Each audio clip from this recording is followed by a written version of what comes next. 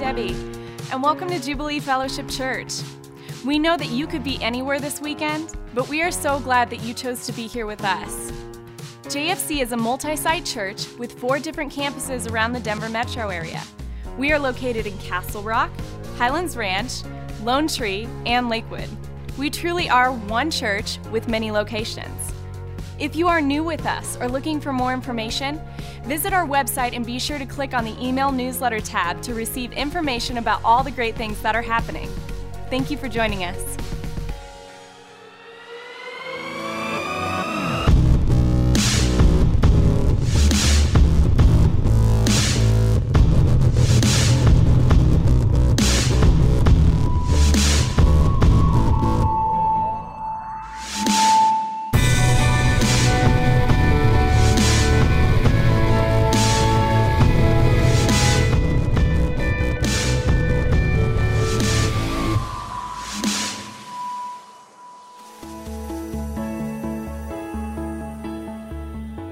Okay, I want to welcome all of our campuses, not just Lone Tree, but Highlands Ranch, Castle Rock, Lakewood, those that are live streaming us, those that will listen later on the next couple of weeks, however you tune in, however you're a part of the greater JFC family, we want to welcome you, and we're glad that you are a part of it. It is the final message in our discipleship series. Say that real fast 3 times. Discipleship series 20. I could get in trouble with that one. 2028. I'm going to move on from that one real fast. Did not catch that when I was studying.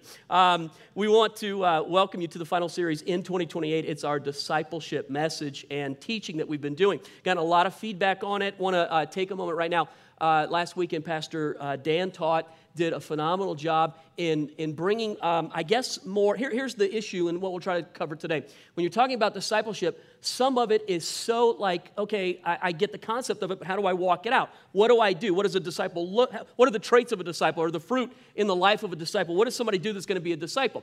And I think that's where Dan helped to attach a lot of meat to the bone last week. I hope to be able to take us a little further in that, talking about the marks of a disciple. I think that there are certain things. While it's not cookie cutter, while every disciple is going to come from a different place, be at a different place, God's going to meet you where you are in space and time. He's got different things for all of us. There are certain things that mark a disciple. I was thumbing through a book yesterday that had to do with religion in prison. That is sort of a very boring title, but it had to do with the shape of the word penitentiary. You all know that comes from the idea of a person who is repentant or a penitent person. So prison was not supposed to be just a punishment. It was supposed to be a place where people were reformed. And years and years ago, our society had the idea, our government in particular, that when a person went into prison, you would apply the idea of religion to it, of Christ to it, so that a person could be changed while in prison, so that when they come out, they would be different and not refault and end up back in the same situation.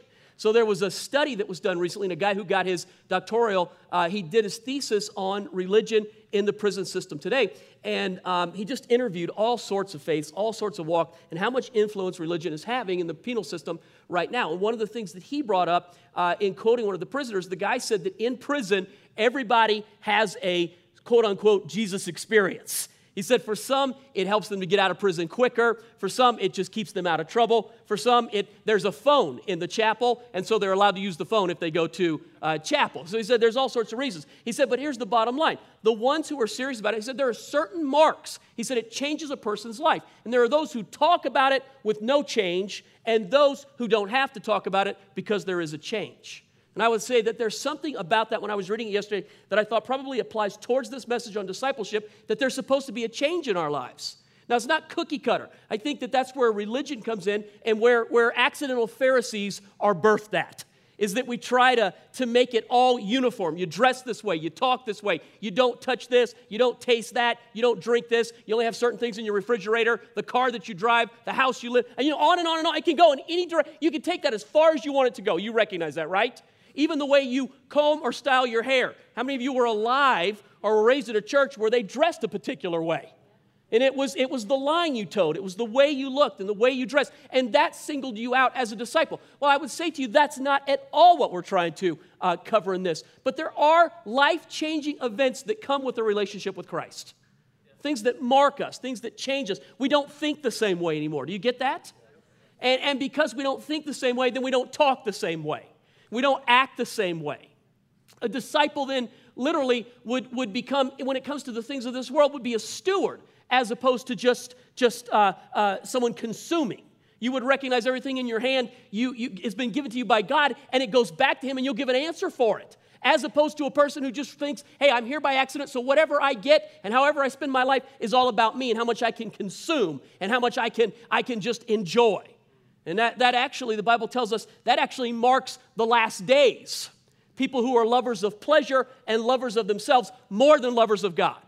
So there are things that we can say, look, if you're going to be a disciple of Christ, there are changes that happen, but I think we need to be careful. It's not really appearance issues. And it's not, God writes his law on our heart, so it wouldn't be the way that we dress, or it wouldn't be the places that we necessarily go to, or what we eat or drink. It would be the way we live our life because the Holy Spirit said, here's how you're supposed to do it. That marks a disciple. So I guess with that in mind, let's launch into this. I put as an overriding thought, and we've said this several times in this series, Jesus doesn't need fans, he needs disciples. He doesn't need fans, he needs disciples. I based some of that off John chapter 6. Later in that chapter, it's a long chapter, but later in the chapter, the Bible says that Jesus had many followers. And he begins to teach on communion. Maybe you remember the scripture, unless you can eat my flesh and drink my blood, you can't come after me. And the Bible says that many of the disciples at that point turned away and left Christ at that spot. They walked away from him. And I think it gives the idea that Jesus, the Bible says he knew all things, but I think that shocked him a little bit. I think that was a little unnerving. Not that Christ was not all God and couldn't handle every situation, but I think the flesh part of it. Here are people who are confessing, I love you, and I'm with you, and I'll follow you to the grave, and then suddenly he tells them a difficult thing, and they turn, most of them, turn and walk away. You have to think that would be unnerving to a person. And I think that falls in the idea he doesn't need fans, people who politely applaud at every miracle. He needs people who are committed to the cause through thick and thin. People who are saying to him, my own comfort is not the issue. I'll try that one more time. My own comfort is not the issue. So my Lakewood people went crazy. Castle Rock screaming. Listen, Highlands Ranch is happy. Lone Tree. To our own comfort. We don't follow him because it makes us comfortable. How about this? We don't follow him because what's in it for us. Boy, there's a thought. It's not about what's in it for us. Maybe that's not even the question that we ask. It's what makes you happy.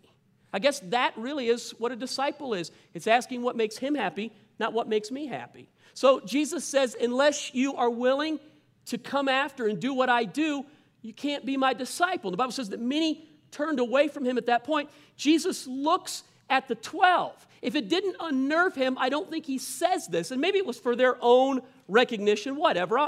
We can debate the point. But bottom line, he says to the 12, are you going to go away too?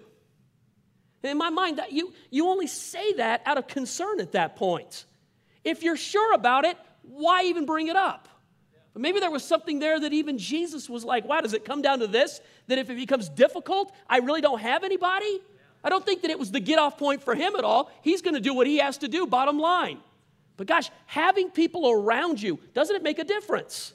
So he asked the 12, are you going to turn away at this point? Remember Peter, who always tended to speak before he thought, just speaks up quickly. Sometimes he was right, sometimes he was wrong. When he was right on. When he was wrong, it was way off. In this case, he's right on. So he tells Jesus, where would we go to? What would we go back to? You have the words of real life. I think that that's a powerful statement right there. That's the difference between a fan and a disciple. Someone who says, it's not about what you do for me. It's about me serving you. It's about my commitment to you. And yeah, right, there's something in it for us. How about eternal life? And how about the Holy Spirit? How about the promises of God? But how about bottom line? Here the disciples recognize it's not about what makes me comfortable. I'm going after what makes you comfortable, what you need. All right, so let me go then, the marks of a disciple. Matthew chapter 4, 18 through 22. This goes back to the very beginning when Jesus found his disciples. Reads this way in Matthew's accounting of a transaction. As Jesus was walking beside the Sea of Galilee, he saw two brothers, Simon called Peter and his brother Andrew. They were casting a net into the lake, for they were fishermen. Come, follow me, Jesus said, and I will make you fishers of men. I think it's interesting that he didn't promise them wealth, didn't promise them riches, didn't promise them fame. He promised them to make them fishers of men. At once they left their nets and followed him. What was it about Jesus that could cause a man or a woman to drop everything that they're doing, everything that they know, everything their very way of supporting themselves, and leave it and follow him? So, what is it about him? What is it about him today that still causes people to do that? So, man, if we expose this the right way, then at the very end of this message, we hold Jesus up and he's calling you, come follow me, and something in you gets to make a decision. I want to do that or I don't want to do that. But there shouldn't be any middle ground on that. Jesus shouldn't leave you lukewarm after an experience with him. Be hot, be cold, go forward, go backward, but don't sit there and go, oh, that was nice. That's a fan. He doesn't need fans. He needs disciples. So I will make you fishers of men. And once they left their nets, followed him. Going on from there, he saw two other brothers, James, son of Zebedee, and his brother John. They were in a boat with their father, Zebedee, preparing their nets. Jesus called them, and immediately they left their boat and their father and followed him. All right, taking just these few verses right here, let me build a case for the marks of a disciple. The first one just simply is this. A disciple hears Christ call them personally. Okay, here's a fan. A fan follows because a crowd goes in a direction. People become famous today because of word of mouth. It spreads. People get excited about something. Miley Cyrus. Who really wants to be a disciple? It's a crowd, yes or no? It's the excitement around a crowd. People follow because of a crowd. All right, so we hear here in this particular passage, Jesus calls each of us personally to be a disciple. You've got to hear him call you personally. The need to hear for yourself, whether it's man or whether it's God. All right, I had somebody years ago when I was a younger disciple. I had a guy tell me years ago when it came to teaching, when it came to just as a pastor, this is what he said. He said, if a man talks you into something, another man could come along and talk you out of it. But if God says something to you, it settles the issue in your heart and no one can take it away from you. That's a disciple. Can a person who's a disciple can say, I had this experience where God spoke to me, so it doesn't matter what else happens in this world, I'm holding on to this thing right here. Whereas then here's the difference between those who are a fan. If a person talks you into it, oh, come with us, follow the crowd, this is exciting. As soon as the feelings go away, the crowd fades and you part with the crowd. On to the next exciting thing. Yes, no, it's the way it works. So the difference is hearing Jesus call you for yourself. All right, here then, Jesus teaches this in John chapter 10. My sheep know my, what is it? He didn't say my sheep know my word. Disciples do know the word of God, but there's another level here that Jesus teaches. Hear for yourself. I know one of the ways to hear is through the word of God, but even just reading it's not what's being talked about here. You read the Bible to hear the Holy Spirit speak to you. You ever had that experience when you're reading it and the Holy Spirit grabs you, shakes you, and says, this is for you? Have you ever had that? The revelation. Okay, that's what we're talking about right here. You hear Christ call you personally. It will never work for you long term if you're going off of what someone else said. And then here's the weird thing. Even if you say amen to this message and you clap and you're in agreement with it, it's still, at the very best, it's still secondhand revelation. Do you agree with that?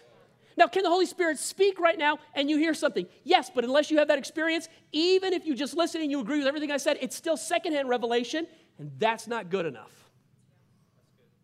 It's not good enough. Hear for yourself. I would tell every pastor in this room, that's the difference between a successful ministry long term. If you're doing it because it's a way to make a living, or I fell into it, or it seemed like I just wanted to help people, all of it, they could be noble purposes. None of it's good enough. What was your experience when God spoke to you? Why are you in the ministry today? If you don't have a God experience that got you in the ministry, that called you, that set you aside, that said, this is what I want you to, I'm talking to pastors right now. If you didn't have that experience, man, you're not fit for long-term ministry. You're a cruel man. Are you going to turn and leave me at this point too? Thank you, Dan. All right, let me give you the second one then. Based on this passage of Scripture, a disciple leaves the old, quote-unquote, life behind. Okay, so what would you try to say about that? Let me give you a working definition of the old life. I think my favorite scripture, I've said this many times in our church, my favorite scripture in the Bible is 2 Corinthians chapter 5. That whole chapter intrigues me. Everything about that chapter probably is along the lines of everything that I preach and teach in ministry probably fits into 2 Corinthians chapter 5, verse 17. There's so much there. There's such richness to be mined from that particular chapter. And I think it probably set up for me how I view ministry. You know, part of it says we don't view any man by the flesh, but we only know them through the Spirit. I mean, isn't that the way we should deal with everybody? Not to know them by the flesh. How many of you want to be known by your flesh?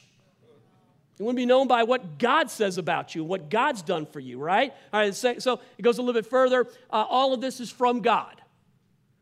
So this isn't man's idea, it's God's idea. If anyone be in Christ, he's a new creation. The old is gone and the new has come. Okay, yes or no, that's a clear passage on what happens when a person is born again. The old life is gone and the new life comes. All right, so let me make this statement because I think this is important, hearing this. A disciple has the mark of leaving the old life behind. I think today, or maybe in modern times, the church has preached that message really well. Leave the old behind, leave the old behind. To do what? So we preach a lot about getting rid of the sin in your life, or getting rid of the old man in your life. I got that. The old man's been crucified. We're supposed to die to him, but we're supposed to live to Christ. We're supposed to embrace a new nature and a new life. So the Bible, the gospel is not just about, I got to get away from this old stuff. It's supposed to be the focus of, God's got a brand new thing for me to do now. And that's where the life of God is at. So many people are so busy trying to kill the old man. You don't need to kill him. Let Jesus nail him to the cross and embrace the new life that God has for you. Walk towards the new thing, man. So much of our time is wasted on worrying about all of this. In fact, when prayer is taught, so I'm not here. I know specifically our prayer ministry, they have this issue down and have it well. But so many places prayer is taught, confess, confess, confess. All right, I get confession. But confession should be such a minimal part of your prayer life. It should be based on the fact, okay, I confess. When we confess our sin, is it for his sake or our sake anyway? He's already forgiven all sin, correct? Jesus doesn't ever have to come back again, right? It's all been dealt with. It's all been nailed to the cross of Christ. It's all been taken out of the way. All right, so we confess our sin to get it off of our chest. But most of our time, people get so caught up in confessing and spending their time on the negative and the old man. Dude, get it off and then move into the new stuff. Live your life like Jesus has forgiven you, not like he needs to forgive you. That is good. That is the beginning of new life. So I would say a mark of a disciple is not simply that they just don't do. A mark of a disciple is that they do. That they're moving forward, that they embrace what God has for them, that they know what God has for them. Dude, if you don't know, how do you go do what you don't know? Some are like, I'm really good at it. Watch how I live. Yes, therein is the problem. Therein is the problem. Because we know we should do something, and something gets confused with activity. So we got a lot of people who are doing activity. What's the old cliche? Have you learned, have you lived long enough to recognize that busyness and purpose are not synonymous? You can be busy and not be on purpose. Ask anybody today, what are you doing? What will you hear? I'm really busy. With what? I have no idea. So my time is just all taken up, though. On purpose for the kingdom, man. What is it that God wants you to do? That's knowing. So it's not just dealing with the old stuff. Maybe this is it.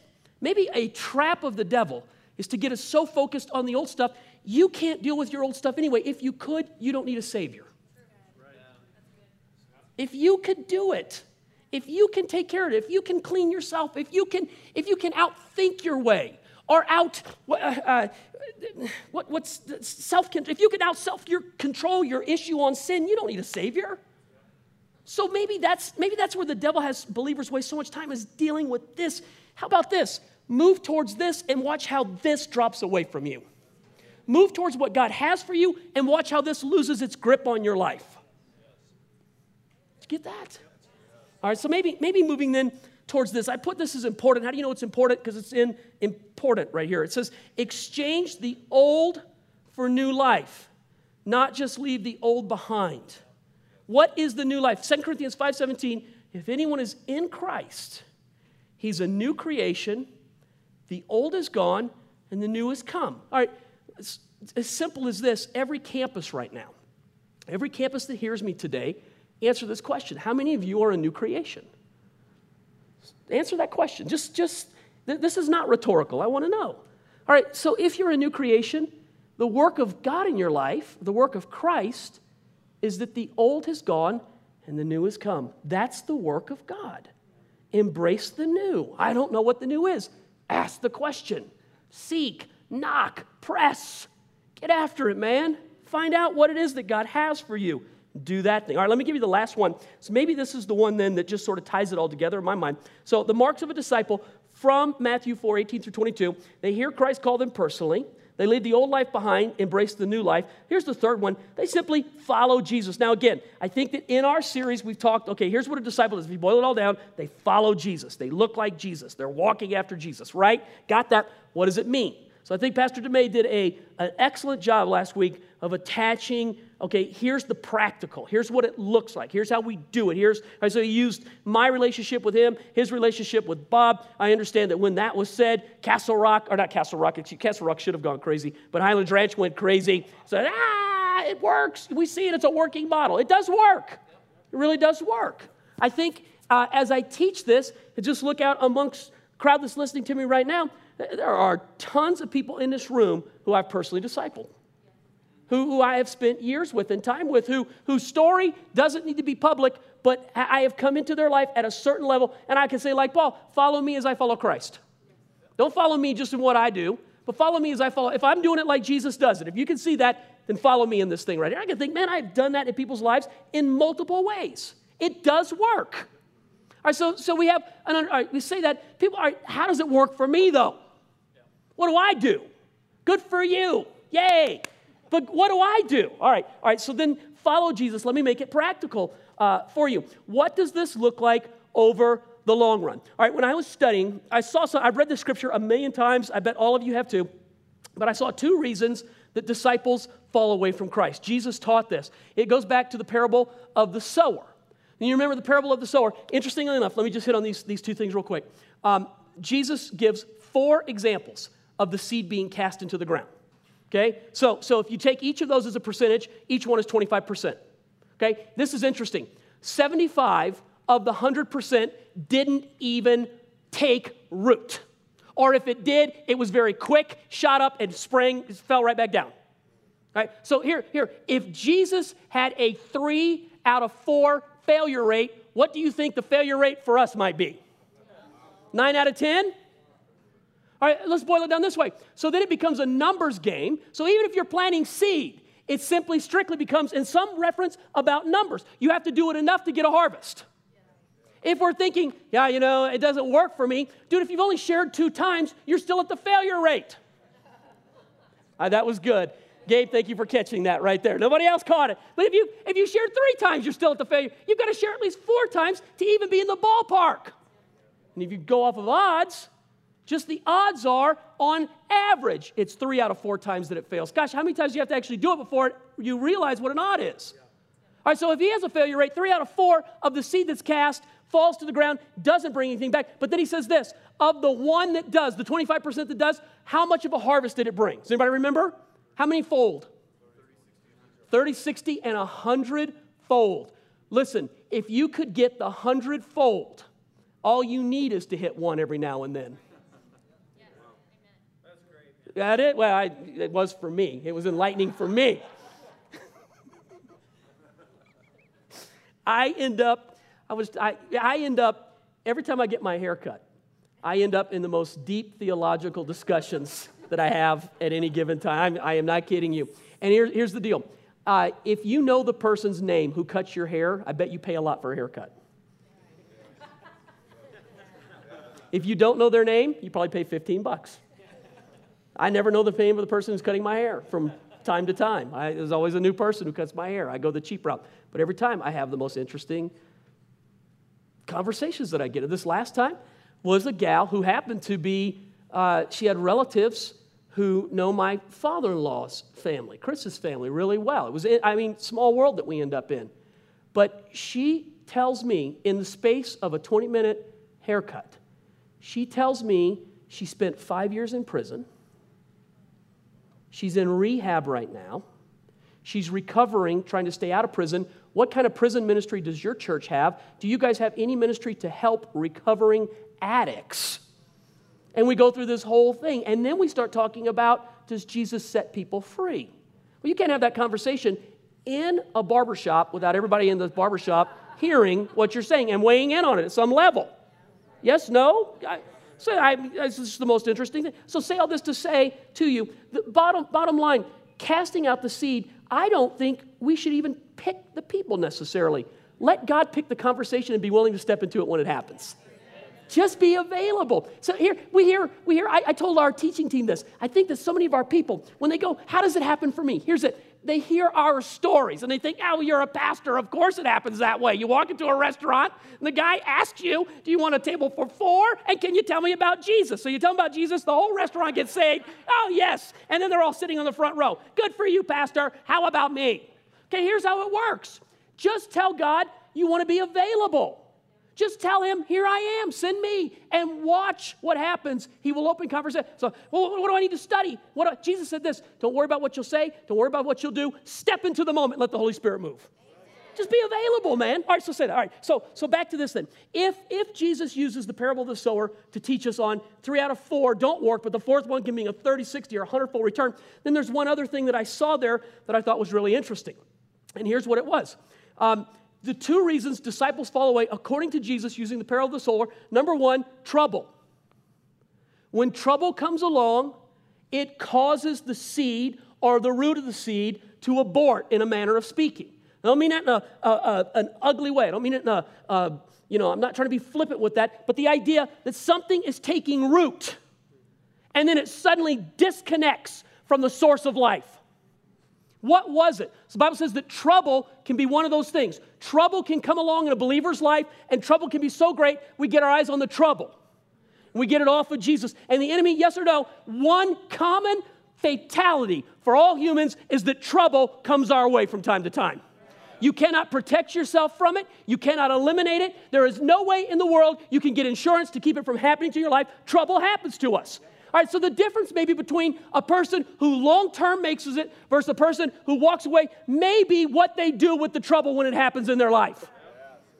You're going to focus on the trouble, or you're going to focus on God when it happens. Some people see it as the proof that God is not faithful to them.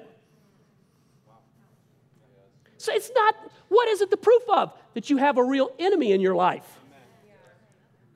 So what's the purpose of trouble? The purpose of trouble would be that it can cause you to dig deeper and to know God in a way you could never know him without the trouble, but it also runs the risk here, just like free choice. You have the free choice to love God and follow after him.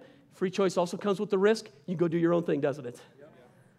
And who gives that right? God does. All right, so trouble then becomes one of those things. Trouble comes along in a person's life. Dude, you can focus on the trouble. You can focus on all the stuff that happens to you. So I'm sitting here, and I'm seeing one of our people. And I know when you think in terms of stuff that can happen, Ben Binger.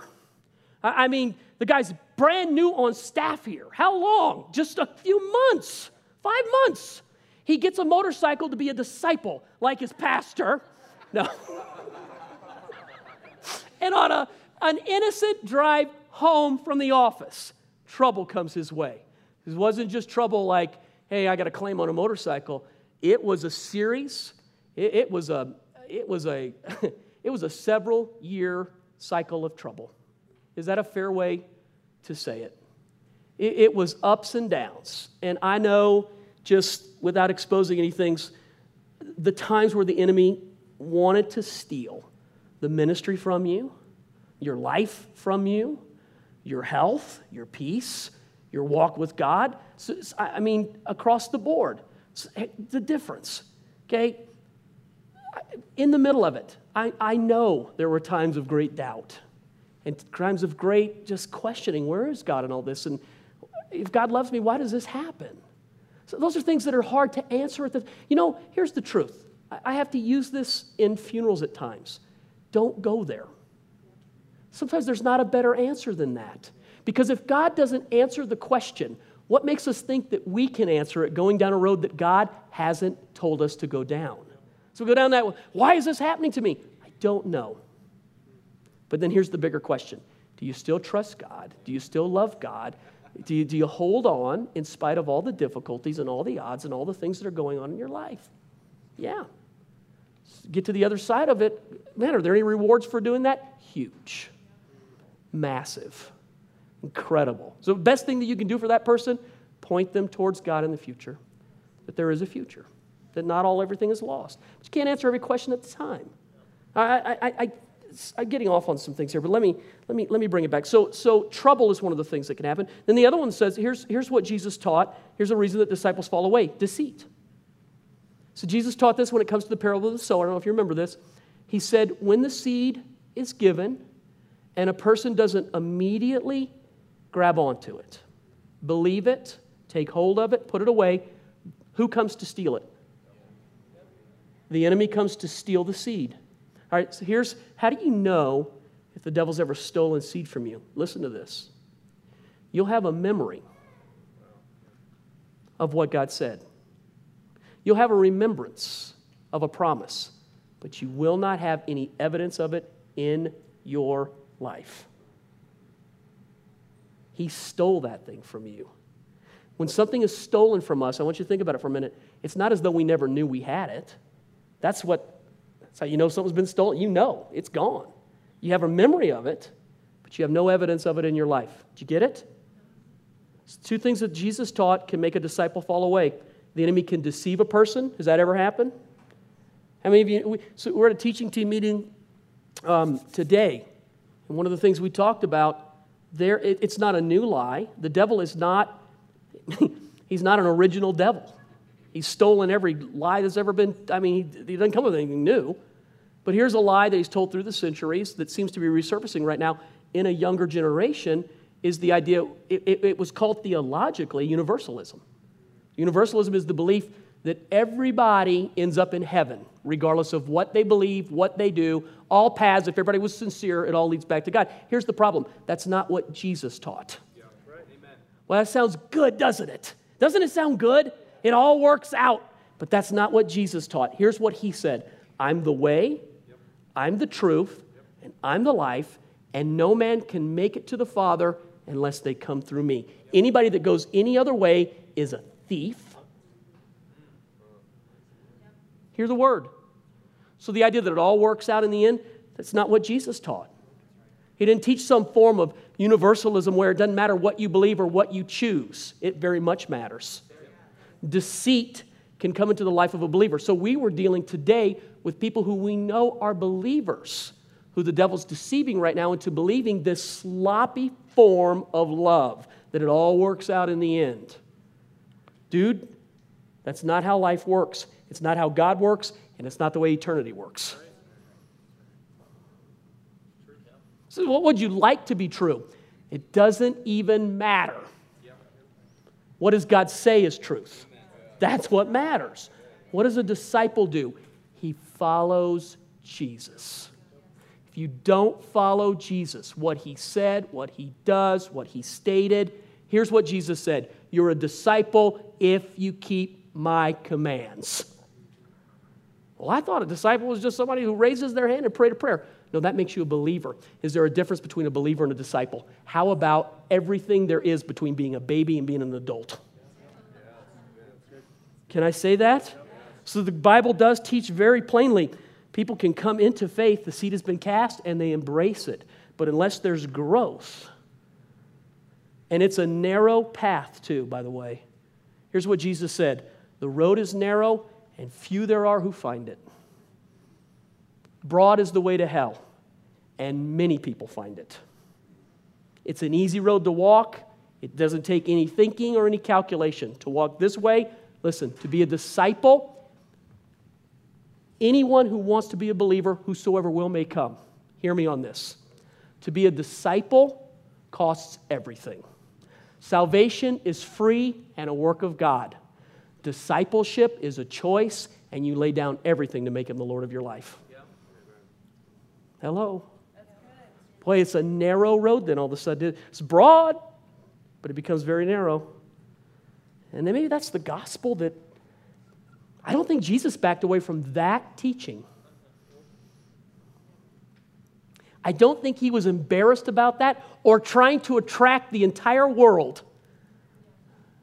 I think here's what he did. I'm doing this for everybody, but choose for yourself if you want to walk this way. I put down then most important, let me give you the secret ingredient of discipleship. So when I was studying, I read this and I thought, man, it always comes back to this. This is always true. And I'll use this to set up my ending. John 6:65.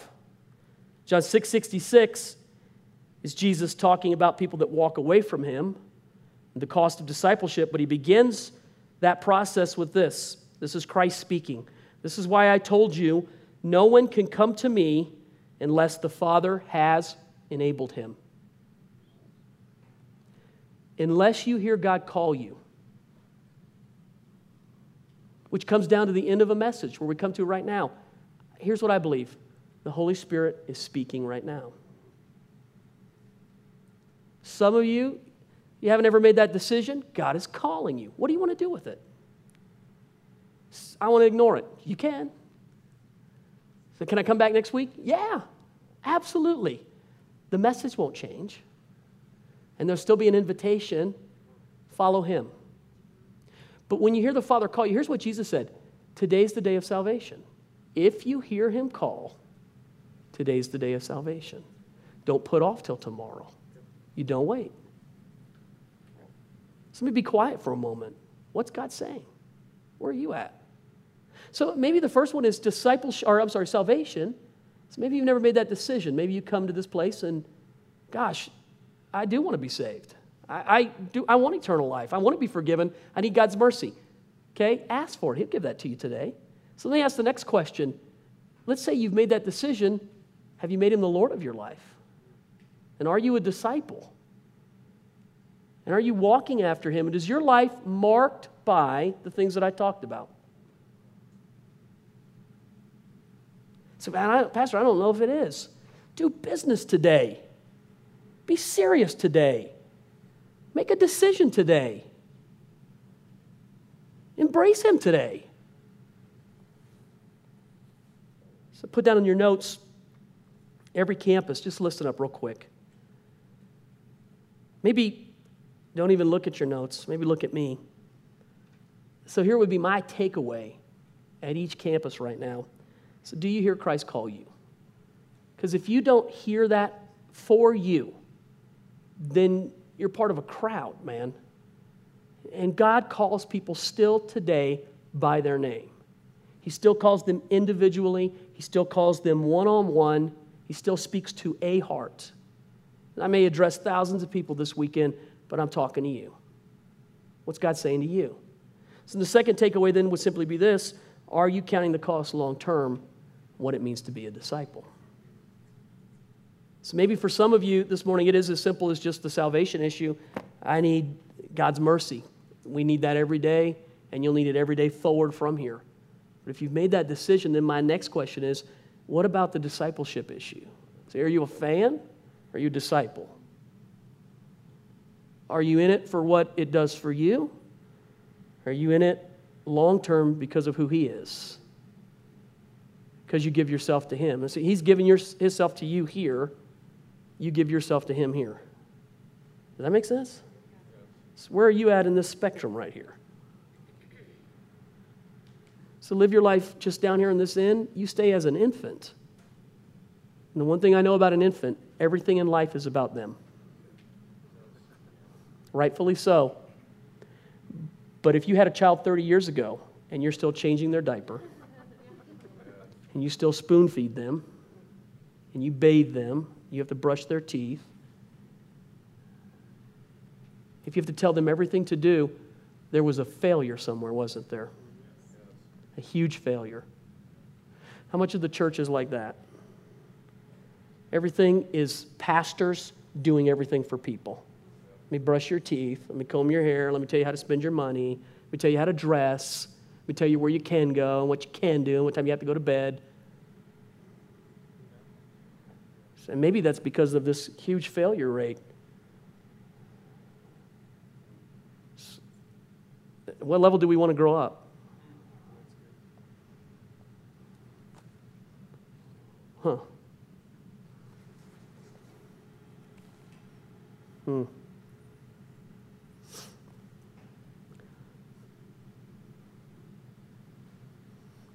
Man, I'm trying to listen to the Holy Spirit right now.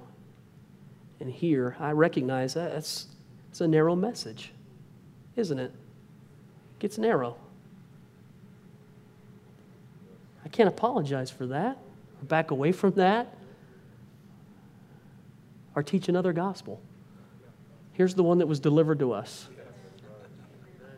So, I think we begin to decide, I want to grow up in all the things that God has for me. Don't want to just eat and drink milk. I want meat too. I don't want everybody to do everything for me. I want to be able to do for us. Doesn't that mark an adult? I've got a little bit of time. Let me just say this. I'm drawn to it. I'm going to stay on it for a minute. In conversation with one of my children yesterday was the act of having to grow up. And what was said to me was, would you do this for me? And I had to say to that one, if you want to be an adult, if you want to be a spouse and you want to be a parent, get used to being the one who does for others, not who has things done for themselves. So at what level do you want? You want all the freedom that comes with this, without the responsibility too, without the heaviness. I thought serving Jesus was light. There is that, but there's a cost. So why are we told to count the cost and to make sure you have enough to make the journey? Don't wage war until you know you can fight the battle. True? So I don't know why I'm stuck right here right now, but maybe this is a call to our church or to the church. I don't want to be treated like a child. Don't act like one. I want to be an adult. With that is not just I get the privileges of being an adult. There's a massive responsibility. Well, that's human wisdom, Pastor, and that's the way the world works. No. That's God's government in society. And everything would break down. Everything has broken down because people don't want to be adults. It is heavy. Think about our government think about our presidents for a moment. So I'm not going back in time. Those who wanted to act like children while being the leader, to go here means you give up certain rights here. Well, 7 of us are happy about that. Yeah, all right. So, Father, we come to you at that level. I feel like the Holy Spirit has something here for every person who hears this message. While your heads are bowed and your eyes are closed, let's listen real quick. Your length of time in knowing Christ is not necessarily the measure that we use by how mature you are.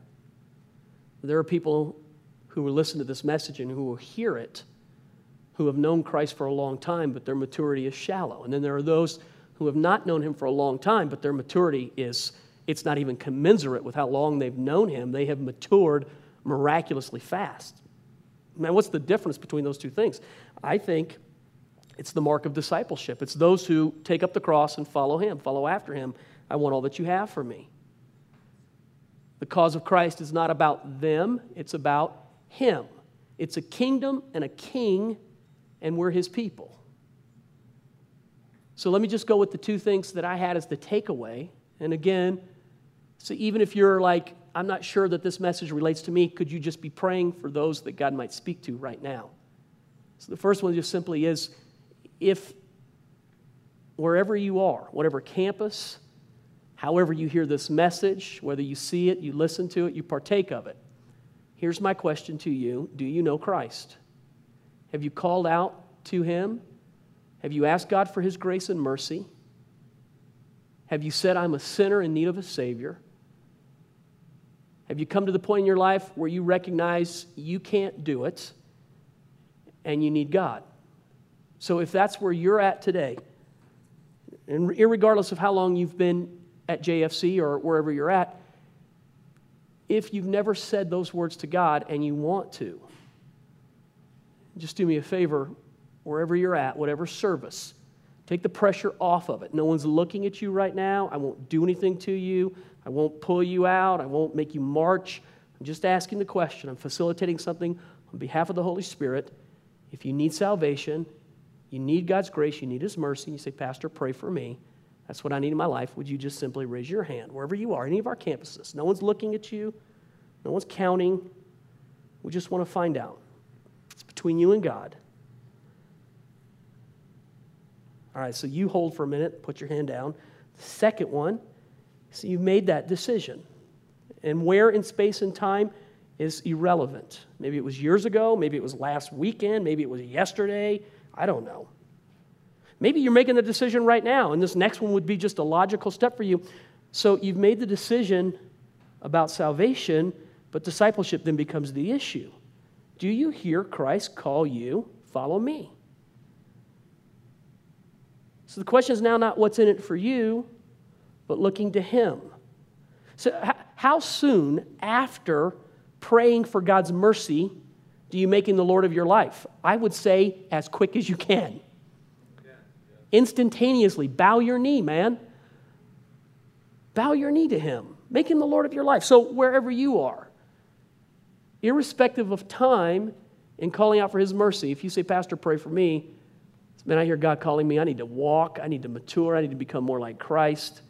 Say, pray for me. So just put your hand up. Pray for me, John. That's what I need. That's what I want God to do for me. So pray for me. So I would hope that everyone who hears that message, that would be your prayer and that would be your heart. So just look at me real quick and let me do this. If you prayed that first prayer, here's what I want you to do on your way out of here this morning. At all of our exits, you'll find people holding on to envelopes. They'll be white or they'll be gold color. They're standing at our exits. It's how to have a relationship with God. If you met your decision, if you need God's mercy and you need His grace and you need to be forgiven, then on your way out, stop there and grab that envelope. If you don't do it, no one will get that information to you. So why would I need it?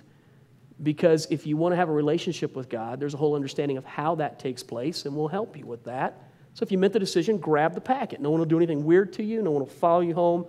Get it. The second one just simply is this. Okay, I want to be a disciple. What would I do?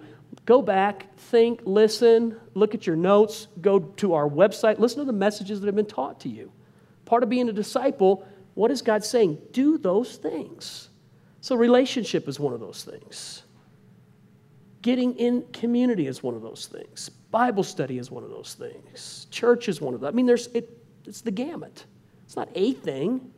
It's a whole life that God calls you to. So make the step. Make that next step.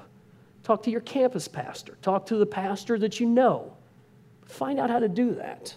We'll just trust that God will lead us into deeper and greater things in this. So last thing then, as I let you go, we talked that this is the weekend we'll receive the offering for the flood victims up in northern Colorado, really all around our state in different places.